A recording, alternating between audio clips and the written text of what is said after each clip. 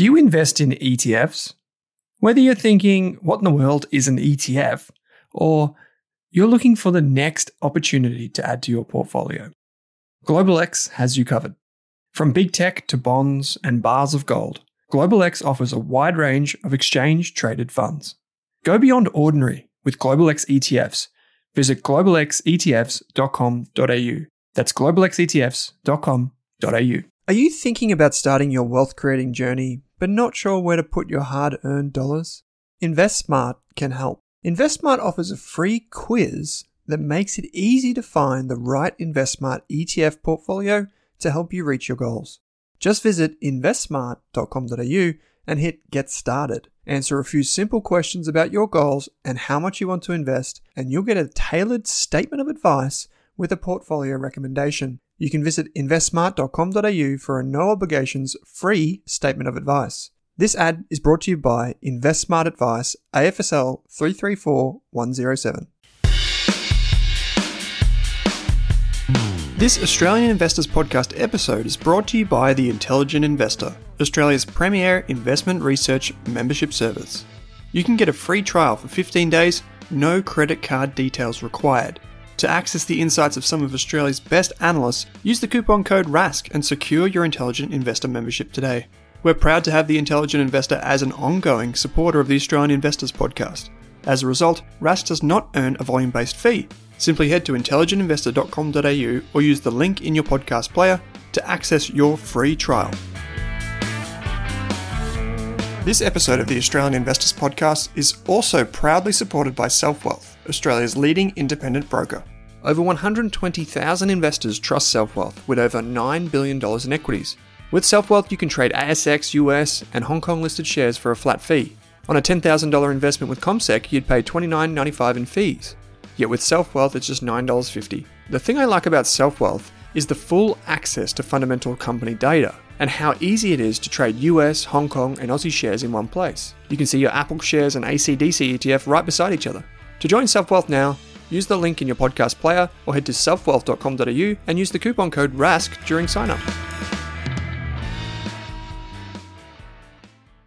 Hey there, here's a quick note. This podcast contains general financial advice only. That means it's not specific to you, your needs, goals, or objectives, so don't act on the information until you've spoken with your financial advisor. You'll find our full disclosure, disclaimer, and link to our financial services guide in the show notes. Drew, welcome back to the show. Thanks again. Today we're talking dividend investing, and this follows on from our passive income series, but it's actually something separate. We did the top 5 Australian shares ETFs a couple of weeks ago, maybe a month or so ago, and now we're doing a similar conversation, but for dividend investing or like yield investing. And the reason why is I received a few emails saying that we should do this for an income focus. We talked about the Vanguard VAS ETF, VanEck Equal Weight MVW, and a few other ETFs in that conversation. We have touched on Vanguard VHY, which is the high yield Australian shares ETF from Vanguard. It's the biggest dividend focused ETF in Australia. We're going to talk about that. We're going to talk about some of the other ETFs that are available, but then we'll also talk about one that you're bringing to the conversation, which is a Plato fund. First up, maybe what we can talk about is the differences when you are investing for yield in funds versus just the vanilla index funds and the kind of experience that you get. For example, Drew, people are often surprised that the value of their investment sometimes goes sideways or falls when the market is going up. Yep. Why does that happen? I think I'll say this is a topic that's close to my heart. In dividends, being a retiree client base, everyone wants high income and they want the income to match what they're pulling out.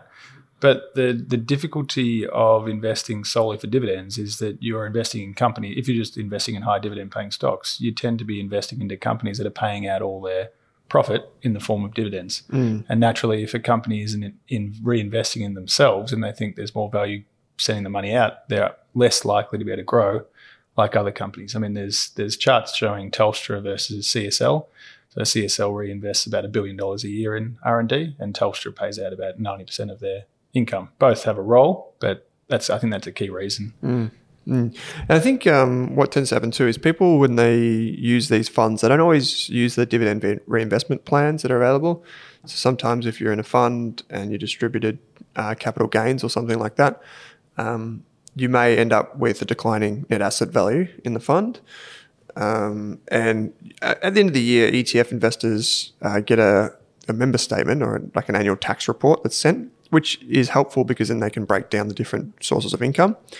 It's important to remember too that when we invest in these types of products, you still get franking credits if the fund holds the position for long enough, but there are taxable events that happen inside the funds that people should be aware of. I think that's a unique thing as well, that just because you're getting dividends doesn't mean they're buying and holding those dividend stocks and holding them for 10 years. In a lot of cases, there's quite a lot of portfolio turnover. So when you get that distribution, you'd assume it would be 90% dividends and franking.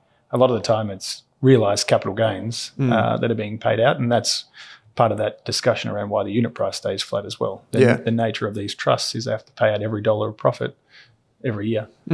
And I think I showed in a discussion that I had recently that if you didn't include the dividends that you'd received from Australian shares, I think that's about $4 out of every $10 is dividends. And then if you include franking credits, which often aren't captured in any of the indices, there are a couple from S&P, that's maybe an extra 2% return per year. So you add all of that up, and all of a sudden the income component for Australian investors plays a huge role in the returns that investors get. So maybe what we can do, mate, is this Plato fund is different. I haven't actually looked at this fund before. So I'm going to be led by you here, and maybe you can just tell us a little bit about it and then who it suits.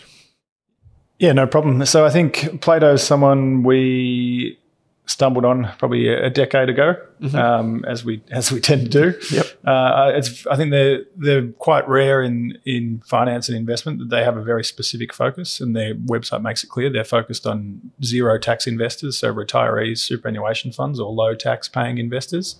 And they're basically committed with I think 10 or 15, 20 years worth of experience only investing in dividend paying stocks or companies that have got increasing franking credit balances that they expect to pay dividends or make buybacks. So it's very, very targeted.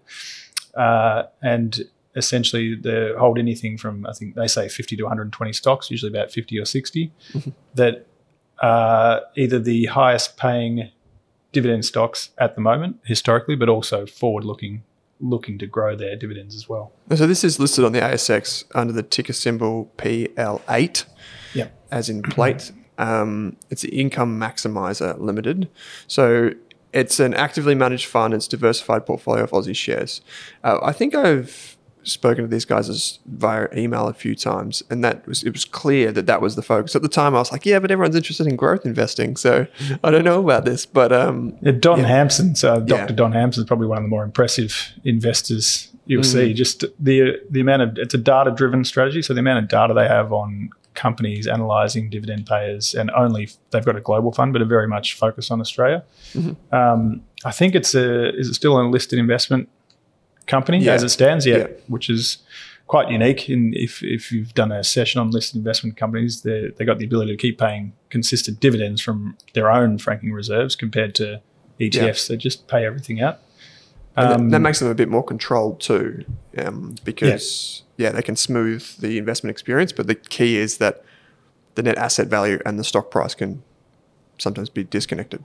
Yeah, and I think one of the reason they're focused on those zero tax, so it's been popular with my clients that are retirees and holding within an SMSF, is that they are able to turn the portfolio over more aggressively. So they might hold, say, 50% of their portfolio stable. They might have things like CSL that you'd never have in a dividend-paying portfolio, but then combine that, like at the moment, they've got Super Retail Group, JB Hi-Fi, these things that are yielding 8 to 10%, and you're turning over a portion of your portfolio for the upcoming dividend payments and making sure you get the franking credits as well. So it's kind of a combination of both, hopefully some growth and income. Well, this is the difference here too. Whereas if you're in accumulation mode where your tax rate is 30, 40, 45%, whatever, a higher tax rate can hurt. More turnover can result in you paying more tax ordinarily. So that can hurt, particularly if you're in an ETF where it's just flow through straight back to you as an investor. But in listed investment company, it's also not too bad because it's tied up in the company's own tax rate. Yeah, definitely. I think it's always, at least they're open on that if you're holding this in a taxable environment, you're going to get a reasonable capital gains tax bills each year because of the turnover and the distributions they're making. So whereas it's hard to determine from each individual strategy whether that's going to be the case or not. Yeah, and sometimes this is where we rely as investors, or as financial advisors do at least, rely on the research reports that come from ratings houses. Yeah. Because then they can, using their experience, have somewhat of a prediction around what this might or might not do in terms of the taxable position. So this is a listed investment company. If I'm not mistaken, they also have the unlisted versions as well. Yep. Yeah. And what do you find that you're primarily using for your clients? It depends on whether there's a discount or a premium on the listed investment company. We tend to prefer the unlisted version, just so we can control redemptions and applications better, and you don't have that risk of it going to more of a discount or more of a premium. Yep. So that's generally been our preference, and it's the same portfolio, the same strategy that lies behind it. So yeah, right.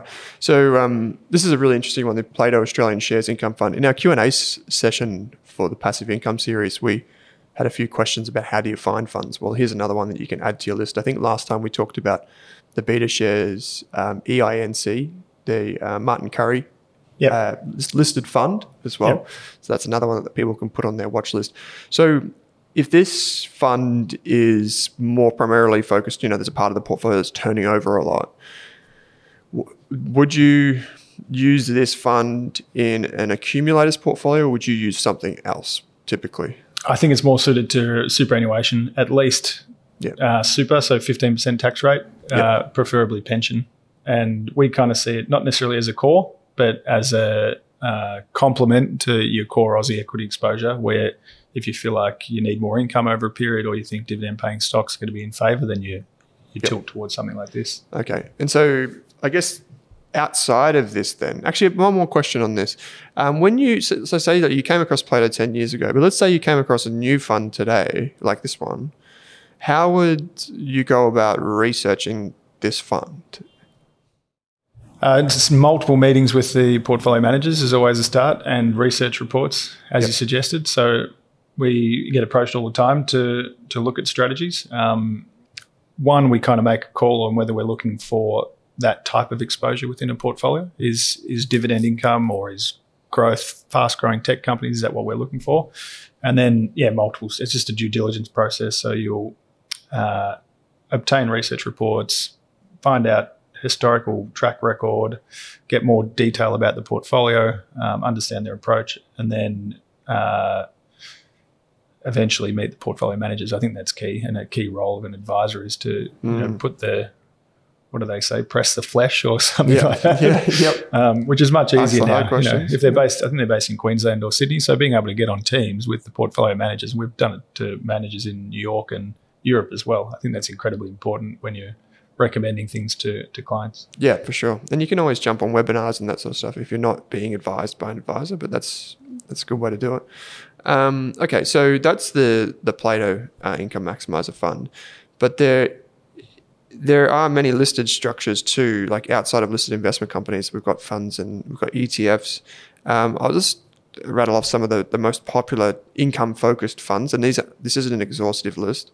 We've got the HVST ETF from BetaShares. We've got the IHD ETF, Vanguard VHY, YMAX, which we covered separately in the Q&A session, DVDY, MVB, which is actually not an income-focused fund, but it's actually just the 7 big banks grouped together in one fund. But it's actually produced pretty good returns over the past 5 years. It's beaten a lot of the income-focused funds. Then you got ZYAU from EDF Securities, which is an ASX 300 yield-focused fund, and then RDV from Russell. So these are some of the bigger ones. There are others. Like you can, as we've talked about in the past, you can use a vanilla market beta index fund to get yield focus. But the principal focus of these is to increase the yield that you would get from an Aussie portfolio. Yeah, and the ASX 200 is probably yielding about 4% or 3.9 thereabouts on average. So most of these be yielding in excess of 5 or 6%. Yeah, and then many of them too, if they have the holding period, they'll also collect franking credits along the way and pass those back. Yeah. I guess just if we could talk maybe a little bit about the VHY ETF. I've talked a lot about it lately, the Vanguard High Yield Australian Shares ETF. Yep. it is by far the most popular Australian ETF for dividend investing. And I think you mentioned in one of the passive income videos that we did that you use it for that yield focus for Aussie equities. Yeah, we do. I mean, a key driver of Vanguard's always been cost. So I think the ETF's about 25 basis points. Yep.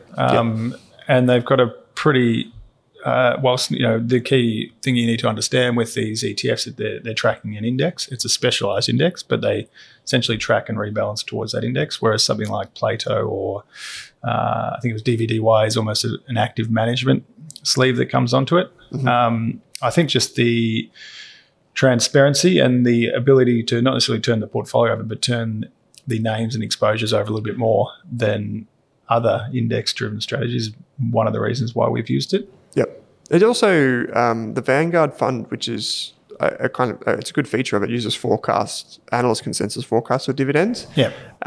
Where there are what we call dumb beta ETFs. So these are ETFs that have some sort of strategy which is stupid in that it will end up in yield traps, or it will, own BHP right before it's paid a dividend, right before it's announced a cut to its dividend, or own the banks leading up to the COVID crash. And all of these types of supposedly yield-focused funds end up with, holding the bag on some value traps, whereas this one uses forward-looking analyst estimates, which helps it.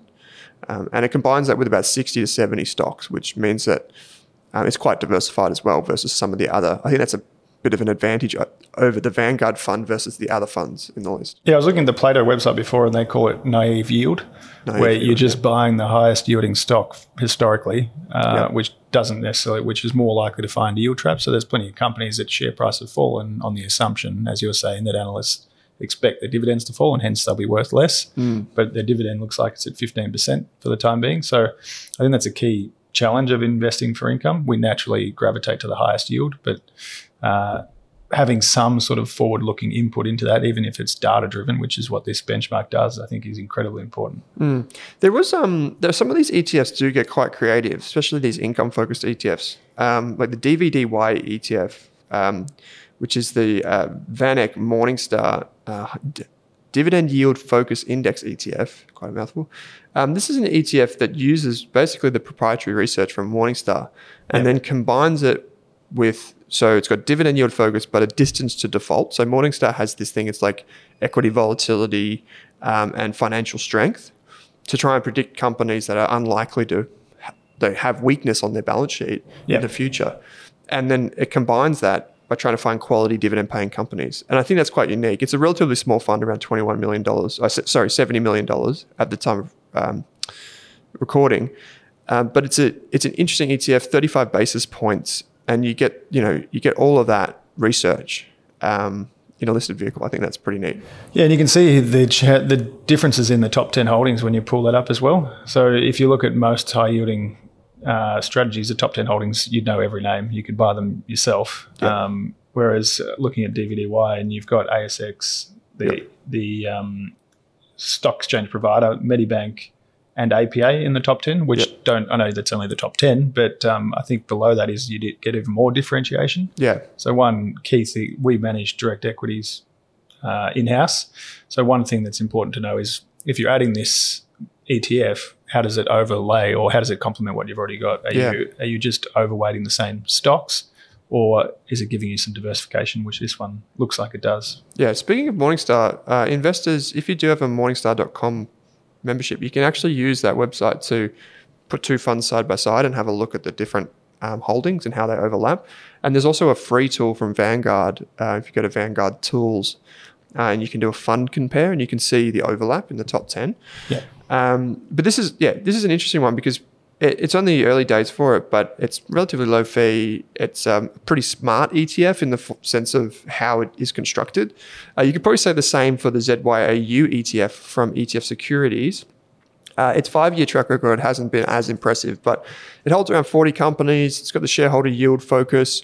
It does something similar in that it's trying to find companies with sustainable yields. And this is to your point, the way they measure that is, so they've got the total shareholder yield is the total amount per share distributed to investors, combining both dividends and share buybacks, divided by its share price. So they're trying to find the yield and then how much is it paying out in dividends and how much is it earning to make sure that the dividends being paid out are funded by the profitability of the company, not by capital raisings and not by debt, basically. So debt net shareholder returns. So exactly. You're not just buying it for the income stream. Otherwise, you're effectively buying a bond. Yeah, where exactly. you get no capital growth. So, yeah, I think it's unique strategy. We've used this in the past as an income overlay as well, and it kind of reminds me of. Have you got the yield on that one?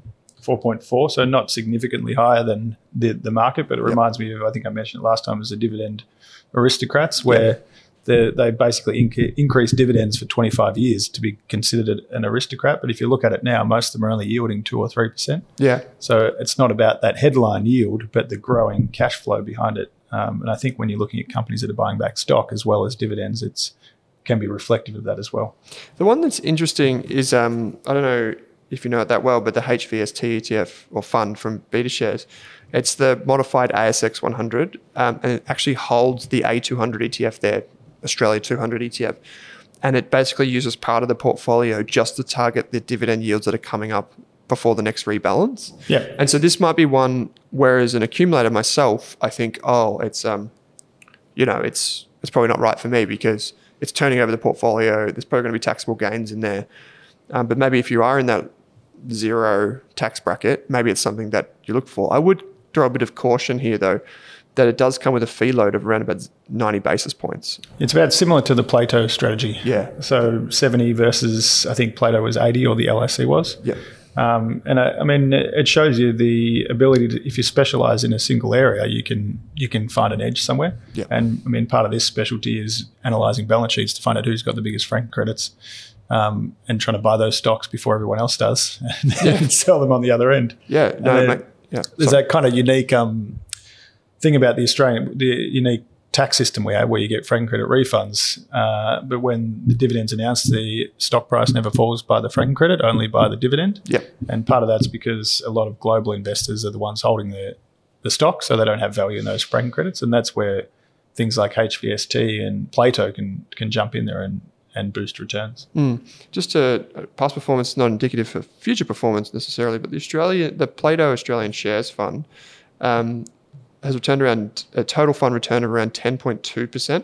And it's interesting, it's 10.3% returns per annum in income and negative 0.1% in capital growth. Yeah. So it gives you a sense of it's all coming from the income component of the fund. Yeah, and capital, obviously they're returning capital in the form of capital gains too. So it's kind of what you'd expect. If you're getting 10, you're probably happy though.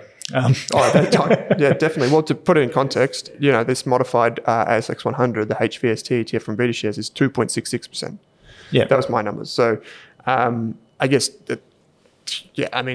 it's a bit of chalk and cheese there, but maybe there's this is where an active fund actually does pay literal dividends, to have that focus where you can take it and make it smarter. And as you said, build on that IP that they have. This is not an endorsement for Plato, by the way. It's just something that we've just come across. So, yeah.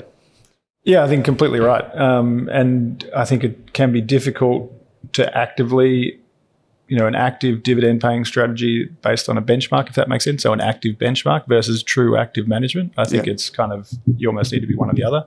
You need to be just following an index or full active, which is probably the...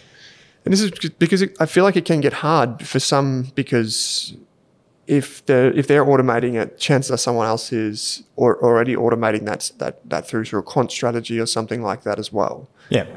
And I mean, every investor in Australia basically knows dividend harvesting and how that works and how you target the next dividend payment. I mean, you can go on Market Index, the website, and just go upcoming dividends if you want to. Yeah. And so, I mean, I think it needs to be a bit smarter than that, and maybe that qualitative approach is where it comes in. Just one thing here. I mentioned the MVB ETF before, which is this bank's ETF. It's very concentrated, 7 positions. Would you ever consider, say, having a diversified Aussie shares ETF, say VAS, A200, STW, whatever, and then using the MVB ETF to get more exposure to financials? I mean, it's 30% anyway, but... Unless I had a, really high conviction view that the banks were super undervalued, I didn't have the view in March 2020, but this would be, in crises, this would be the perfect investment, because everyone thinks the banks are going to go bankrupt, but they never do. They're inherently supported by the government. Yeah. So I think if you're buying an ASX 200, you've already got 40% or 30 to 40% in financial. So it doesn't necessarily make sense to double overweight it. I think perhaps if you've got a fully active portfolio where it may hold less exposure to the banks, then something like this might make sense. That would make sense, because I was trying to figure out, I just asked Van Eck, where this MVB ETF comes from. Like, who is it targeting? Because the other thought that I had is, like, say, for example, I'm an active investor. You could say I also have my ETFs or whatever. But if I don't own any bank stocks directly, so I was thinking maybe instead of trying to pick CommBank or NAB or whatever, you could take a whole of sector approach and say, I don't think bad loans are going to be as bad as what they say, and high interest rates will be better for the net interest margins, so on and so forth. Maybe you could take a tactical view with it. I think it's probably geared towards the more professional, almost stockbroker level, where they'll have an entire sector view, where they'll say, the banking sector is undervalued. Our three are more of like a 3 to 6 month strict or tactical decision than holding it core alongside other things, just because of the additional exposure that you get. And then if you're holding, or if your client's holding direct equities and you want to, they're underweight. So if you're holding direct equities, you're generally going to be underweight to the financials compared to the index. Then you might add it as a complement to increase your weighting that way. But it's hard to see it with an ASX 200 next to it. Okay. So the final one, which it's probably worth mentioning, is the Russell Investments High Dividend Yield Australian Shares ETF. This is an ETF that has performed pretty well over time. And just to read out what it does, it seeks to track the Russell Australia High Dividend Index. It's Aussie blue chip shares with a bias towards those that have a high dividend yield, but that also have a history of paying dividends, dividend growth, and consistent earnings. So it's basically just taking historical patterns and saying what is likely to pay in the future and is it growing. Pretty simple strategy, but it has produced pretty decent results. And I think, again, what I've noticed from looking at these ETFs over the past few weeks is that, and over these few years, I should say, is that the more diversified funds tend to be more all-weather than those that are very narrow. Sometimes these rules on the Australian market can result in 20 stock portfolios, where the broader focus tends to yield better returns. I guess that maybe, if I could just riff on this for a second, it could be that, 6 to 12 months ago, maybe 12 months ago, no one was really looking at energy as a sector to earn yield. It was pretty unloved. And now all of a sudden it is the sector paying the massive dividends, right? And so having some exposure to those sectors through diversification is what can give you that extra few basis points. Kind of relies on that forward-looking approach as well. What you want in a dividend-focused strategy is a focus on companies that have got good cash flow. You don't want dividends like pre-GFC, where dividends were being paid from higher gearing or from asset revaluations. You want them to be driven by increasing cash flow, and you have to have cash flow to really pay out strong dividends and to grow them. So, and you need a forward-looking approach to see that energy prices in the next, energy stocks in the next 6 to 12 months, or even associated stocks, are likely to pay higher than usual and consistent dividends for at least a period of time. Yeah. Maybe I'll ask you for your favorite in just a second, but have any of these ETFs, I guess, made their way in or out of your clients' portfolios recently? Like, have you changed focus in the last few months at all? Like when you did your last investment committee meeting, were there any wholesale changes to Aussie equities or yield-focused funds? Not to Aussie equities. They've kind of held up reasonably well. So no major changes. I was just running through a few updates for clients then, where the mid-cap strategies have kind of underperformed versus the Vanguards and anything with higher commodity exposure, which has done well.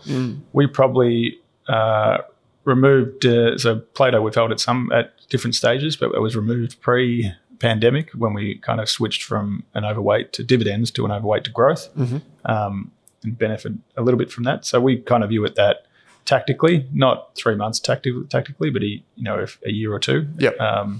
And there's stats out at the moment that show it's something like when the majority of your returns come from capital growth for a period of 10 years, it's more likely that majority of your returns over the next 10 years will come from dividends. So it's becoming of interest again, and particularly when generally Australian companies are pretty strong, given we've been a beneficiary of everything that's happened in the world somehow. That's interesting. So over 10 years, you've got that capital growth. It makes sense. Those companies then transition to paying dividends, and dividend yields become a focus. I think that's what we're seeing now is people are relying on that income to protect their downside in many instances.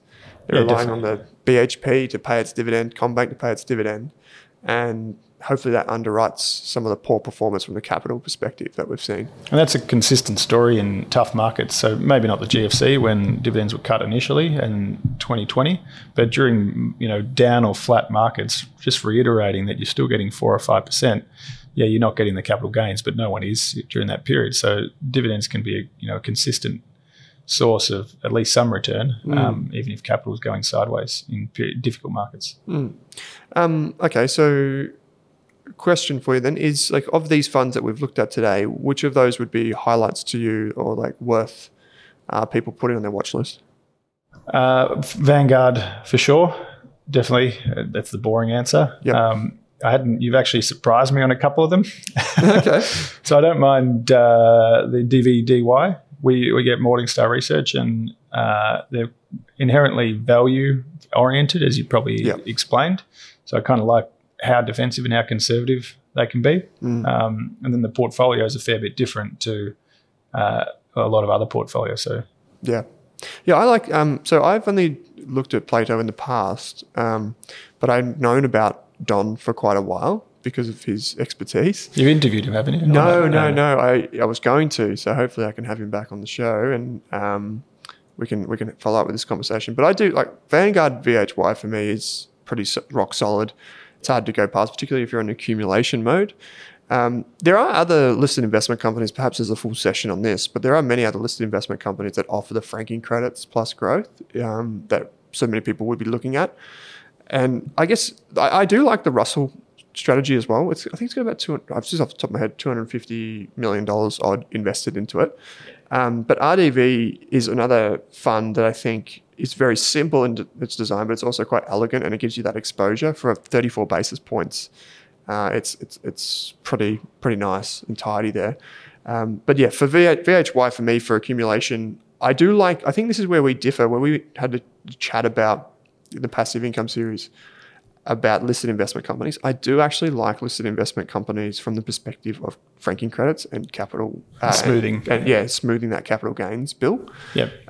So I do like some of them. Maybe we can do another session on them. But in the meantime, if you're looking for ETFs, I think VHY should be on a watch list. I'd be wary of some of the ETFs that rely on shorter term strategies like harvesting or derivatives. Yep. I just think it's probably for most people, I don't know if it's necessary complexity. I just think maybe they're more, and they tend to have higher fee loads because of that more active bent. Particularly in a more volatile market, I think. Yeah. I just think maybe just keep it simple for the yield focus. That's my 2 cents. All right, mate. Well, that's our conversation. The top ETFs and funds. We brought Plato to the table. Don't forget the BetaShares EANC ETF as well for a watch list, or fund, I should say. But hopefully we can come back and we can talk about listed investment companies sometime in the future. Thanks again.